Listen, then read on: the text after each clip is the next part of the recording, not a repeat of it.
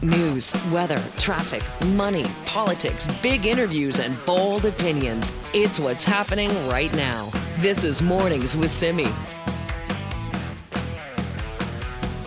Now, where you live shouldn't determine what kind of care you get if you're diagnosed with an illness like cancer. Shouldn't, but it does. Living close to a cancer care center or an urban center with newer medical developments, all of that does make a difference. So for World Cancer Day this year, the theme is closing that care gap and promoting medical equity. So how is that going to be done? Well, joining us now to talk more about it is Dr. Craig Earle, CEO of the Canadian Partnership Against Cancer. Dr. Earle, thank you for being here. Thank you for having me, Simi. Okay, let's talk about this. What kind of medical inequity do we see when it comes to getting treatment for cancer? Well, we see in actually all throughout healthcare, whenever new interventions are brought into the healthcare system, they can sometimes often worsen disparities in the sense that it'll tend to be educated, wealthy urban people who take them up and access them first. So even though everyone may benefit, you can actually see the gaps widen. And so, some of the approaches to take to this are to try to what we call building equity by design into new interventions. For example, one of the big pushes right now is to start lung cancer screening, and programs are just starting to get up and running. And for example, in Saskatchewan, they're planning to start their lung cancer screening program in the north of the province. It's not necessarily the easiest place to start a new program. You'd start it in Regina, but the need is greater in the north, higher smoking rates, higher lung cancer rates. So by serving the underserved first, it's a way to approach dealing with inequities. Oh, that's really interesting. And also, I guess the pandemic had an impact on this too, right? Because we saw, let's say pharmacists being able to do more here. Yeah, same thing in Ontario, which is where I practice, so affecting the scope of practice. One example, I think, where the pandemic made us do some things that can actually benefit the healthcare system going forward. We were working with paramedic groups prior to the pandemic to have trained paramedics be able to deal with patients and provide palliative care in their home, as opposed to always having to transfer them to hospital. And what we had been finding was that about 50% of the time, the paramedics were able to deal with the issue, treat the patient, and keep them in their home. And so, of course, when the pandemic struck, the value of this multiplied many times, because now vulnerable patients weren't having to be brought to the hospital where potentially they could be exposed to COVID. But also importantly, it freed up the emergency departments and the hospitals and, to be able to deal with other patients. So this is something that, for example, in BC was expanded when the pandemic struck, and is an example of the type of thing where we need to keep the momentum going and keep expanding. It sounds like we're talking about more of almost like a decentralization when it comes to treatment. And I guess that works provided everybody has the information, right?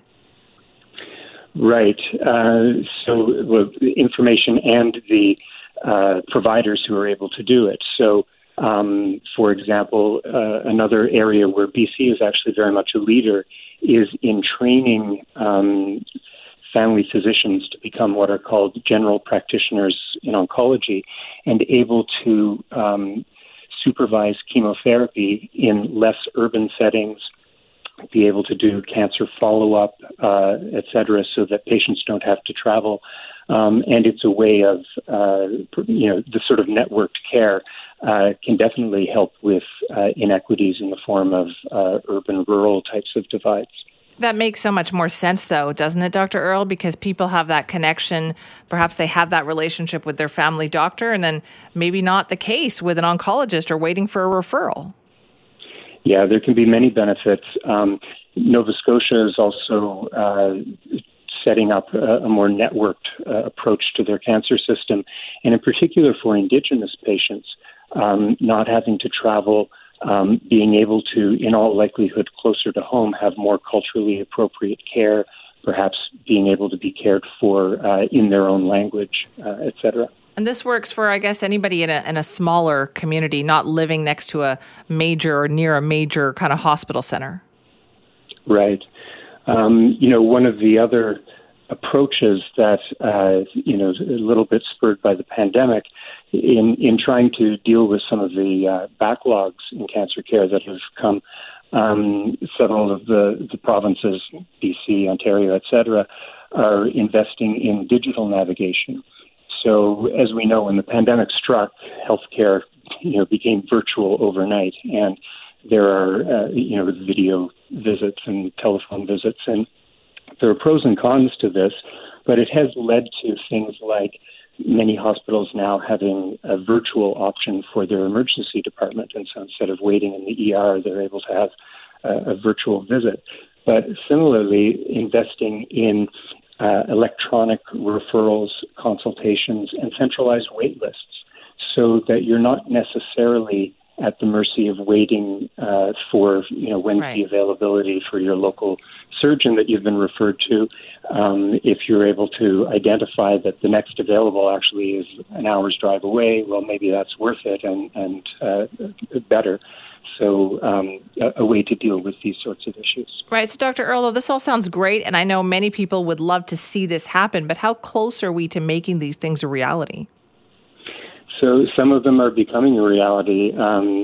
Just yesterday I got notification in my clinical part of my job about one of these systems being set up within Toronto. So it's definitely coming in BC. There's something called RACE, which is Rapid Access to Consultative Expertise. So these things are rolling out and Right. Definitely coming. Where can we help, or how can we help? Well, there's, I think, as I say, there's lots of good stuff happening, and we need to keep momentum. I mean, World Cancer Day is really an awareness day. There's so many other pressing things going on in healthcare, the opioid crisis, mental health, workforce shortages, et cetera. It's keeping a bit of a focus and recognition of the importance of cancer, and that there's still challenges to be faced. Continuing the momentum on some of these innovations that are coming, and keeping support going in that way. All right. Well, then we will. Dr. Earle, thank you so much for your time. Thank you. A pleasure. This is Mornings with Simi. While we're on the topic of healthcare this morning, I do have another great initiative to tell you all about. And this time it's about helping kids with rare diseases. Because here's a stat for you. Did you know that 1 in every 3 hospital beds at BC Children's Hospital is occupied by a child with a rare disease?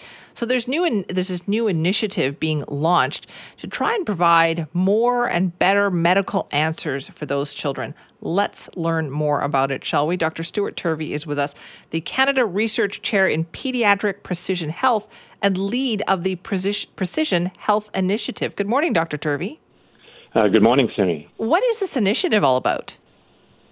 This initiative is about helping children. So as you said, there are children in our hospital who have rare diseases, maybe diseases that actually haven't been seen or diagnosed before. And so those children need to get answers. And so through the Precision Health Initiative, we can use new cutting-edge technology to actually understand their genetic makeup and the genes and proteins in their body, and start to make some of these diagnoses that can transform the course for that child and for their family. Is this kind of work being done anywhere else, or is this something that BC Children's Hospital really wants to focus on? This is really important for us at BC Children's Hospital because these rare diseases are a big issue.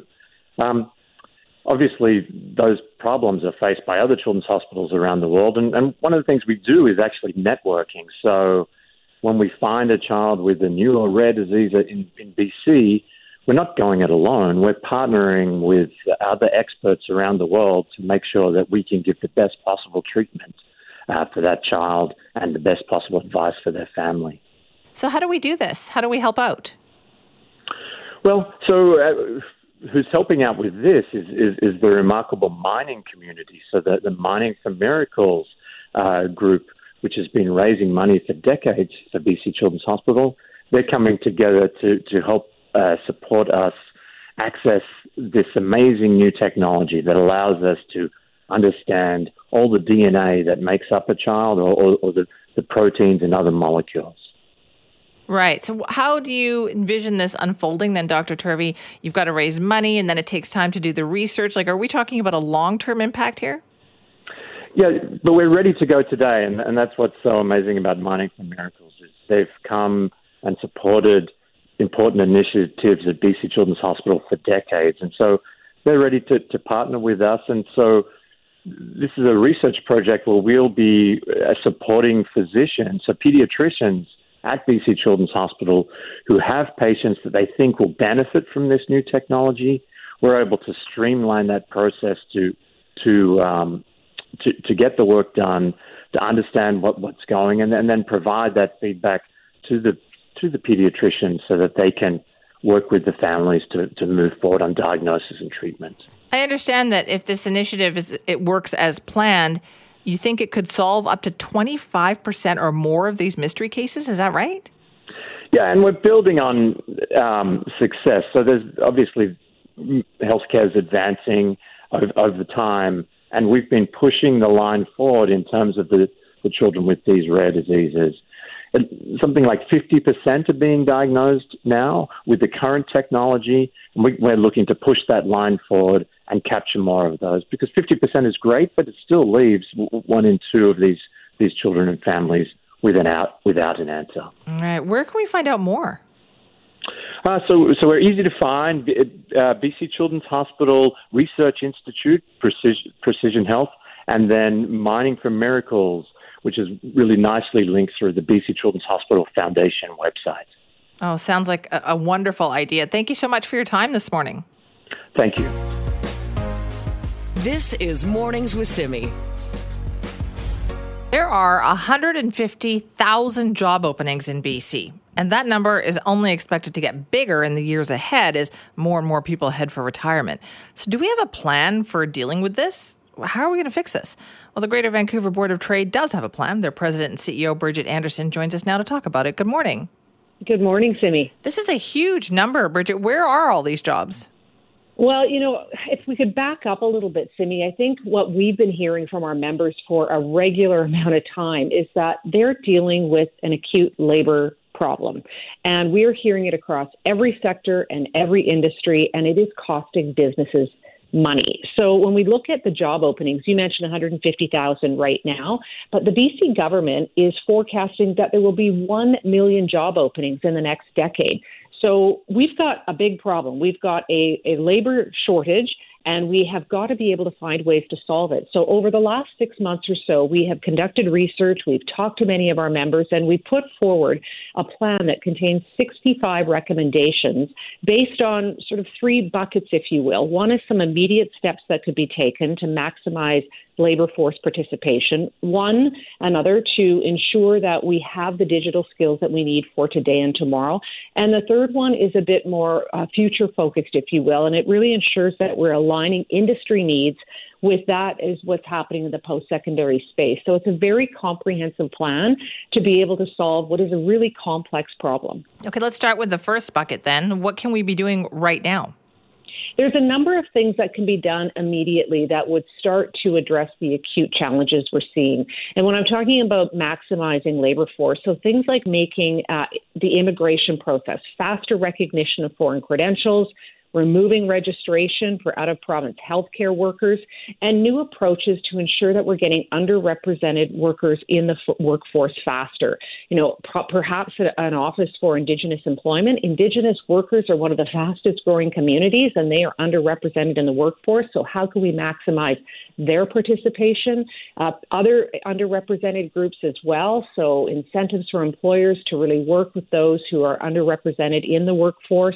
And more experiential learning. A lot of post-secondary institutions offer things like co-ops and internships, but a lot don't. And so we really need industry and the post-secondary system to work together to ensure that there are more opportunities like that to get people into the workforce faster. Right. Okay. So, and right now, though, it's. I think every employer in every industry will tell you they've probably got a lot of jobs that are going vacant.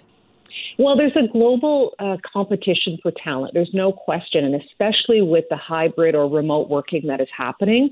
So we have to, as industry, have to work with government to be able to ensure that we're maximizing labor force participation. And we know that immigration is a piece of that, but we have to make the process much smoother and much faster. We've heard all of the stories. Simi, you've had lots of guests on your radio station that talk about just how difficult it is to come to Canada, and they don't get their credentials recognized for some time, for too long. So how can government provide policies that make that a lot smoother and a lot faster?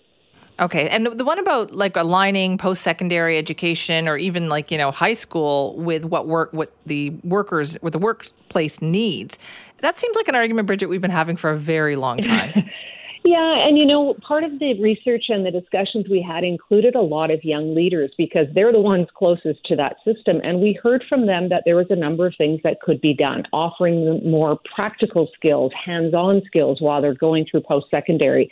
But even before that, if you think about being in high school, lots of kids maybe don't know what they want to do, but there are a fair amount of kids that have decided by grade 10 or 11 they want to be a nurse or they want to go in a certain direction. And so how can we have laddering programs in high school that accelerate their ability to get into the workforce faster? And then using data is a really important tool here, using data to inform those decisions by post-secondary institutions to offer the kind of programs that we can see are gaps in the labor market. So, ensuring that it is a data-first approach and making sure that we're building the skills for today and the ones that we need in the future. But what can businesses do differently here? Hiring is a challenging process, and I feel like a lot of a company's time and effort is spent like trying to find people and hire people. Businesses have had a rough time, and I've talked to you about it for a number of months now. Businesses are coming out of the pandemic still. A lot of them are facing increased debt, and there's the global competition for talent in a city that's pretty unaffordable. So things like additional skilling or reskilling of talent, that really becomes a partnership between the employer and the employee. So this is where digital skills really come to play. And so one of the recommendations we're making is to create a digital skills index that really ranks workplace digital skills, but incentives for some of the smaller businesses to ensure that they have a digital first approach and that incentives for employees to upskill or to additionally skill themselves through something like micro-credentials, which are becoming very popular and a very accessible way to get additional skills in your tool belt very quickly. Boy, it just sounds like we all have a lot of work to do because when you talk about these numbers, I think your report said 700,000 jobs in the next 10 years? It's 1 million job openings in the next 10 years, but we've got 700,000 people retiring over that same period of time. So even with immigration, there's going to be gaps. And, I should say that we have shared this report with government, and government is working on their own future-ready skills plan that we should see in the next short while. So this is top of mind for government, and that's one of the reasons why we wanted to come up with these recommendations, is so that industry is working with government to solve this problem. Bridget, thank you so much for your time. Thanks a lot, Simi. This is Mornings with Simi. But right now we're over our quota. It's regulated by the government and by the DFO. But the problem is what they don't understand is millions of people look at this milk running away because it's the end of the month. I dumped 30,000 liters of milk. It breaks my heart. Dumping thousands of liters of milk? This viral video has sparked quite the discussion all over the country. It's about our dairy farming system, our supply management system, about the price of milk. I mean, you name it. But as always, this video made us wonder what is really going on here? What is the story behind this story? We wanted to get some more perspective on that. So joining us now is Mike Van Massa, who's an associate professor of food, agriculture, and resource economics at the University of Guelph. Thanks for joining us, Mike. Thank you for having me. Now, can you help us put this into perspective? Like, what is really going on here with this video? Well, let's start with the fact that he's dumping milk. It's unfortunate. Everyone hates to see dumping milk, but I think it's important to understand what's going on here. we have a system in Canada where farmers are allocated quota for production, and they produce to that, and in return they get a price that is guaranteed to cover their cost of production, and is also, I think, as importantly, and what is often ignored, also provides a stable and predictable price for a perishable commodity. So this individual farmer has produced more than his quota, and in normal circumstances, you are allowed to ship over quota. You get a buffer, you can ship over quota and then make it up in future days, because it's, this is a biological process. It's not always easy to predict exactly how much your herd is going to produce. But eventually, you are penalized for shipping over quota, and that means you get paid less or not at all. You have to pay the trucking. And if there is not processing capacity, you might get asked to dump it. It's not clear in this individual situation if he was asked to dump it or if he chose to dump it because he didn't want to incur the costs of shipping over quota. That's not clear here, but what is clear is this is not a regular everyday occurrence, and most farmers do a good job of managing to their production level. That's what I've heard from some dairy farmers here, being like, if this person is dumping milk, it's because they didn't manage their own supply properly. Would you say that? Yeah, I think that's accurate, right? We know what we're allowed to produce, and we manage both the stage of lactation of our cows and how many cows we're milking to produce to that number. And often people will produce just a little bit higher and accept the penalty just in order to make sure that they make all of their quota. And occasionally they have these things called incentive days where demand is higher. And so the buyers of milk say, we'll accept a little bit more above your quota, and people like to take advantage of that. But in this case, it looks like we have someone who's gone extremely beyond that sort of buffer, and it's caused some problems. So maybe you could explain to people then, Mike, too, about the supply management system. Do we understand it properly, or do you think there's a lot of misconceptions? Well, I think there are a lot of misconceptions around supply management, and I think there are people who make arguments for and against it on both sides without actually sitting down and understanding it well. We do have a system where farmers have quota. There is a cost of production formula that is calculated. I think there's been some critique of that it hasn't been as transparent or as clear to understand as possible, and that provides the amount that producers are paid for that milk. We have a perishable product, so we know that we can't store it on the farm for a long time. We can't store it at the dairy for a long time. So quota also sort of helps us to come up with a predictable supply. One thing I'd like to highlight is, and I was just looking on social media as well, dumping milk is not a unique situation to the Canadian system. I just saw, frankly, on social media this morning, a dairy farmer in the U.S. complaining about having to dump 60,000 gallons of milk because the dairy that they were selling to didn't have demand for that milk, didn't have capacity to store it, and so wouldn't buy it from the farmer. So this is not a unique situation for supply management. And in fact, I'd argue because supply management coordinates all sales, we may actually have fewer incidents of dumping because we can redivert milk to a different processor if one processor is at capacity. Right. Do you think, though, this has prompted a needed discussion about the system? Help people understand it better? Well, I think there's a couple of points. I think that there is an ongoing and should be a renewed discussion about whether this is a structure that works for everyone and what tweaks we might make to it. I think, though, that should be done in a rational way where we do, good analysis, take a look at it rather than sort of 30-second viral videos. So yes, there is value in having a discussion if there should be evolution to the system, whether this works, what it means for consumers. But I think we need to do it in a well thought out and rational way to make sure we don't make irrational decisions. I really don't want to see us go ready, fire, aim and making changes that as a knee-jerk reaction to something like this. Well, Mike, thank you so much for your time this morning. Thank you for having me. Have a great day. This is Mornings with Simi. You've heard in the news about the new BC Liberal plan that they have announced called A System of Care. And this is their $1.5 billion plan to expand access to addiction treatment beds, to eliminate user fees at not-for-profit facilities, and more. But essentially, it's a way to deal with the overdose crisis and to help people with mental health issues and addiction problems in our province. And there's a lot in this plan, actually, to unpack. We're also wondering, where did they get all these ideas from? What kind of research went into it? So we thought, let's break that down this morning. So joining us now is Dr. Julian Summers, who's a distinguished professor of health sciences at Simon Fraser University and has done a lot of research in this area. Dr. Summers, thank you for being here. It's a pleasure. Great to be with you. Have you had a chance to kind of review what is in this plan? I know a lot of it kind of coincides with some of your work, doesn't it?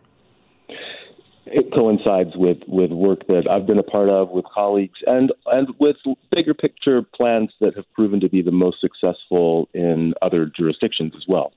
What do you think is most significant in here? What will make the difference? I think two things. One is begin with the end in sight.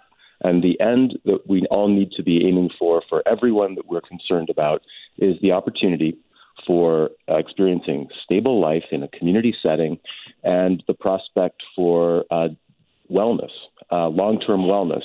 That's one. The second is that it distributes the responsibilities for making a difference into the communities where people are first experiencing problems and where typically in our current system they soon leave and begin long, protracted processes of migration and wind up in urban centers where they continue to be neglected.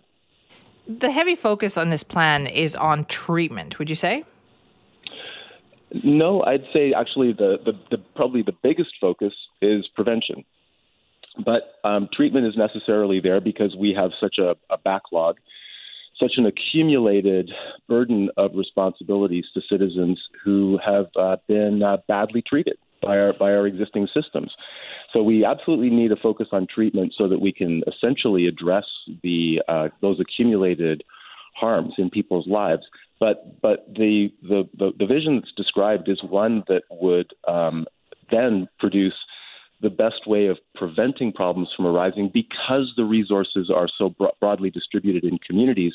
As people are first experiencing evidence of risk, evidence of harms, they will have the opportunity to be supported before things get worse. So how do we identify those people who are first showing evidence of risk or harm? Well, if we were to look out our windows today, we'd say, okay, is someone apparently struggling with an addiction, with untreated mental illness, sleeping rough on any one of our sidewalks, and for an extended period of time. So we would start there. And of course, if we started there, we would have our work cut out for us for months, possibly even a year, if we implemented what it's services that have been shown to have an impact. So that would be an immediate focus. But subsequent to that, as we would identify problems the way that we are currently, but at a lesser level of risk. Anything from school officials, family members, individuals themselves often presenting for help when there is a caring and credible-looking place to present to. We don't have that. So it's a matter of providing services that have been shown to be effective elsewhere, catching up with the accumulated problems caused by neglect, and then ensuring that those services remain in place in communities so that they're capable of handling the ongoing. It's a perennial problem. There are going to be problems relating to substance use in our population. It's a matter of how many and at what level of severity. One of the things that has really stuck out, I think, in this particular plan is the addition of involuntary treatment, which is something that has been talked about in the past, but most political parties have said, I don't think we're actually going to go there. What do you think about that? Well, if anyone in the NDP is saying, we don't want to go there, too late. You're already there. You've overseen more than a doubling of the rates of involuntary hospitalizations in BC for people whose primary reason for being in hospital is a substance use disorder. You have also, and this is the current government, you have also overseen a massive increase in the percentage of people who are locked up in BC who were diagnosed with substance use disorders before they were incarcerated. And here I'm referring to people who are sentenced for crimes, as well as people who are simply remanded, often for their own safety or the safety of the community. So involuntary forms of intervention are already on the uptick big time. And these are interventions that actually don't result in any permanent change, because all they do is take someone, again, involuntarily off the street and into a setting where at most they will be stabilized, right? Prisons are not considered therapeutic settings. So involuntary intervening is already alive and well. People are dying involuntarily. So we can't afford to make that particular issue a big football here. We are forcing people into positions that are against their interests all the time. What's included in this plan is mandated treatment. And the more we are offering voluntary treatment, the more we are preventing problems, the less we will need to have that. But involuntary treatment, in a broader context of effective, compassionate care around the province, is a vast improvement over involuntarily locking people up in prison overnight and then releasing them to the streets the next day. Okay, how do you envision that working then? As you say, all the pieces have to be in there, but under what circumstances would you foresee somebody needing involuntary treatment? I would see, for instance, I was speaking recently with a colleague who works in a heroin-assisted treatment program in Switzerland. And we were talking about this very issue. And he said, well, we don't have the kind of unmet need in our communities that you have here in Vancouver or in other places. But if someone was to be out in the streets, let's say naked, using drugs, having some kind of a what seems like a fit, but associated with their psychological symptoms, they would be immediately intervened with by police. They would be taken to a stabilization unit. Following the stabilization unit, they would not, under any circumstances, be discharged back to the streets. They would be guided to some form of supported living that meets with their agreement. And so that's the process that we would envision here as well. We have to first get to the point where we don't have this massive volume of people living in crisis. So that would be the first step, in my view. I'm not speaking for Mr. Falconer or the rest of his team here, but in my view, it simply makes the most logical sense to implement services first that would address the people who are currently at greatest risk, while other components of the system are being implemented concurrently. Right. It's tricky though, the way you laid it out there. Some form of supportive housing and treatment that this person agreed with. Well, that could be any number of things. They may not agree with any of this, any kind of treatment. Yeah, so people are more likely to agree with things if they are closely aligned with their interests. And most people want the opportunity to resume life in a decent, safe, clean community setting. In our research with thousands now of people living in despair, about 80% the first time we interview them, 80% say that resuming full-time work or paid work is one of their priorities.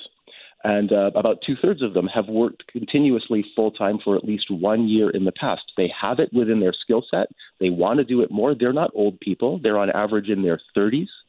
25% have kids under age 18. This is across a wide range of studies. And those are powerful. That's a powerful source of motivation for people to move forward. So as we get to know people in the context of stabilization, start to talk to them about, well, here's where you have been living, but where's the community where you grew up or where you may have roots and attachments? What are some of the other things in your life that would motivate you to move forward and to further cultivate your own well-being? When we approach people with this kind of a frame, they respond positively, and the likelihood of people saying, "Oh no, I don't want anything from you," is actually about zero. When we've had the opportunity experimentally to provide people with options from the street. No one says get lost, not one person. So as long as we're responding to what people want, and everyone wants those things that I'd mentioned, or at least decent housing, stability, respect, to be treated with dignity, not only by care providers, but by one's neighbors and in one's settings. So that's the vision. That's what I meant by begin with the end in sight. Yes, right. Of course, we have to save people. We have to rescue them. But once we've rescued them, we need to immediately be able to assure them that we know they deserve better. We can't fill in all the blanks. We can't tell them what better is for them, but we can make that possible and give them choices. It's been shown to work. It's been shown also to cost the same as leaving them where they are. Well, so there's really no reason to wait. Well, Dr. Summers, thank you so much for your time on that this morning. Fantastic. Thanks, Simi.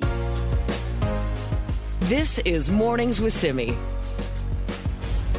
Have you heard of STEAM learning? That is science, technology, engineering, the arts, and mathematics. Focusing on that in kids 12 to 18 years old is one of the ways in which we try and prepare those kids for the jobs of the future, something we were talking about earlier today.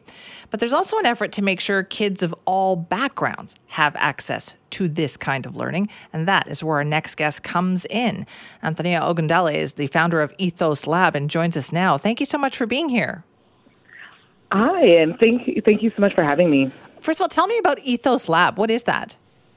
Well, Ethos Lab is an organization with the mission of empowering youth to transform community and shift the culture of innovation. And we do this by providing access to science, technology, engineering, art, and math in culturally relevant ways. So we like to contextualize STEAM for young people and give them the hands-on opportunities to use different tools like 3D printers and 3D modeling software, specifically in emerging technologies to help build leaders of the future. This sounds like so much fun. If I were a kid, this sounds like a lot of fun. So how do you make sure that kids all have access to this, no matter kind of which school they go to? Yeah, well, we just launched and have our central space in Mount Pleasant last year. So it is open to all young people. But we design all of our programming centering the humanity of the Black experience. And what that means is we create a space where Black youth are respected, reflected, and protected. And what we have found is that creates an environment that is inclusive for all. Because we are really dedicated to ensuring that there is representation in these areas of STEAM, which we know in the workforce isn't the case. That's the thing, right? Kids need to see themselves in those jobs and with those possibilities, don't they? Absolutely. Absolutely. And so we have instructors that are diverse, particularly Black leaders. We have women, and we have people from, again, many different gender backgrounds participating in our programming and leading our programming. And so we think it's important that all young people have access to Black leadership in these spaces to be able to humanize the experience that Black youth have in these types of spaces. Antonia, what is it like for these kids when they come in here and they start to do this and they're in this program? What kind of changes do you see? Yeah, well, it's been really, really interesting because what we're trying to do is, again, make it accessible to young people who have not necessarily seen themselves in STEM fields. And so that's where the arts come in. And so what we're seeing is that young people are growing in confidence. They're building different, again, technical skills and starting to use them on their spare time. And more than anything else, a sense of belonging, that this is something that they can do, that they may have not have felt that they could do, and that they just have a community of friends and people that are there for them to support them on their academic journeys. Somebody they can just actually talk about it with, right? And compare notes with. Absolutely. From peers to other adults. So, I mean, we get questions all the time on, what should I be doing for university? Or maybe there's this program or grant that I need to apply for or scholarship for school to, can you just help me out with my math homework? Right. Basics. That would have been me asking that question. Yeah. Now, you mentioned using emerging technology. What does that mean?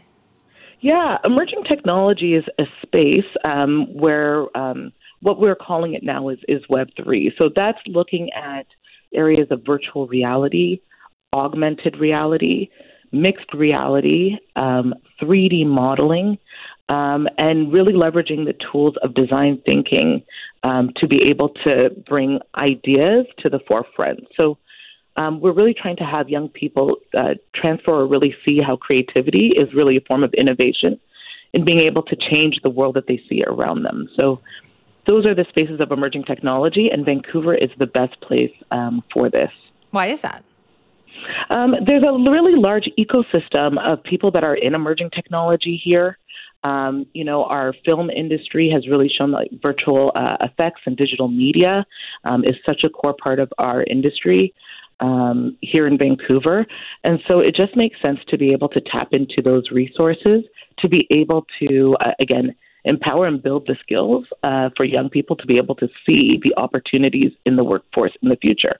I mean, they're already playing Roblox and building worlds in Minecraft, right? So how do we translate that for them to begin to think about, there might actually be some jobs or opportunities in this space, but we really are focused on getting them into post-secondary education to begin to ladder into those spaces. Yeah, that's what I was wondering. So how do you measure success here? Is it that kids are making kind of life decisions based on what they're experiencing in this program? Yeah, well, we measure success in a number of different ways. And again, we're an early organization. So one is just them having fun. Are they actually growing and enjoying themselves? So often after our programming, we just try and find different ways of improving the experience that young are have. But over the trajectory of our organization is about how many are actually choosing STEAM as a field, and actually how many are not choosing STEAM as a field. Because what we're seeing is that young people that don't necessarily see themselves in these spaces aren't actually making the decision. They're either being streamed or actually don't see it as an opportunity at all. So we want to just arm them with as much opportunity and measure the amount of experiences and exposure that they're having to be able to see how we might be able to influence and support them in, again, getting into post-secondary. Right. And what do you mean when you say they're being streamed? Does that mean that they're already on a different track and they don't see the other opportunities? Yeah, well, what we know, and based on research, is that racialized communities and even racialized communities to, again, gendered experiences, is that some opportunities are identified as kind of, these are things that boys do, or these are things that girls do, right? And so whether it be diving into the sciences of math or engineering, we are seeing that a lot of STEM programs are being disproportionately attended by males, right? And so that's why you have those really gender-focused and as well as racialized focus, in particular Black-focused programs, because Black youth are not necessarily being identified as, hey, maybe the engineering or sciences are for you. They're maybe being pushed more into the humanities and social sciences to, hey, why don't you just play basketball? But what I'd argue is that all young people are complex. I know, I'm sure you are, and myself, that you can actually be interested in the music, in the arts, and in sports, but also be really excited to build things.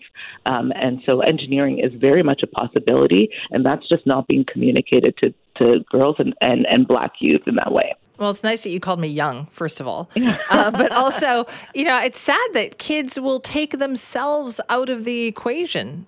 That seems to what happens sometimes, isn't it? Absolutely. But I think they don't even know, right? Like, we have that, as a young person, I mean, even myself, or even as you hear it, math is hard. Like, we just accept that was a horrible math test, or math is difficult. When in actuality, it might be just the way that they're learning it in school. Maybe they're not having access to different ways of learning this material. And so just even those little inklings or ideas that something is too difficult, or that STEM is for difficult, challenged, gifted, enriched, it starts to make young people who might feel like, I'm not good at math, so I can't necessarily go into those fields. Or engineering, it seems really, really difficult. That's for the gifted and rich kids. Like, I can't do that. I think every young person has a sense of curiosity, an idea, but there's like a fear of being able to go after what you want and making sure that you have the right support to be able to push you to be able to be able to achieve. So that's what we try and do at Ethos Lab is really, again, expose them to a lot of different opportunities that they may not be exposed to, right, and encourage them to just go for it. Antonia, where can we find out more? How can we help? Yeah, well, it's really exciting. We are actually starting our Black Futures Month fundraiser, and so you go to www.ethoslab.ca to learn more about our programming, and also come to our first annual Innovation Summit happening at Emily Carr, where you'll be able to see some of the young people showcased, as well as spotlighting Black leaders in innovation. So that's a really great opportunity. And we've also invited 50 young people from across the region to a Blackathon on February the 17th, where they're going to be hacking innovations of Black history. So there are many different avenues in which people can get involved and learn more about it. And those are the two things that you can just jump into and come and learn more and join us to learn more about Ethos Lab. Well, why wouldn't we? Well, thank you so much for your time this morning. I really appreciate it. Thank you so much, Simi.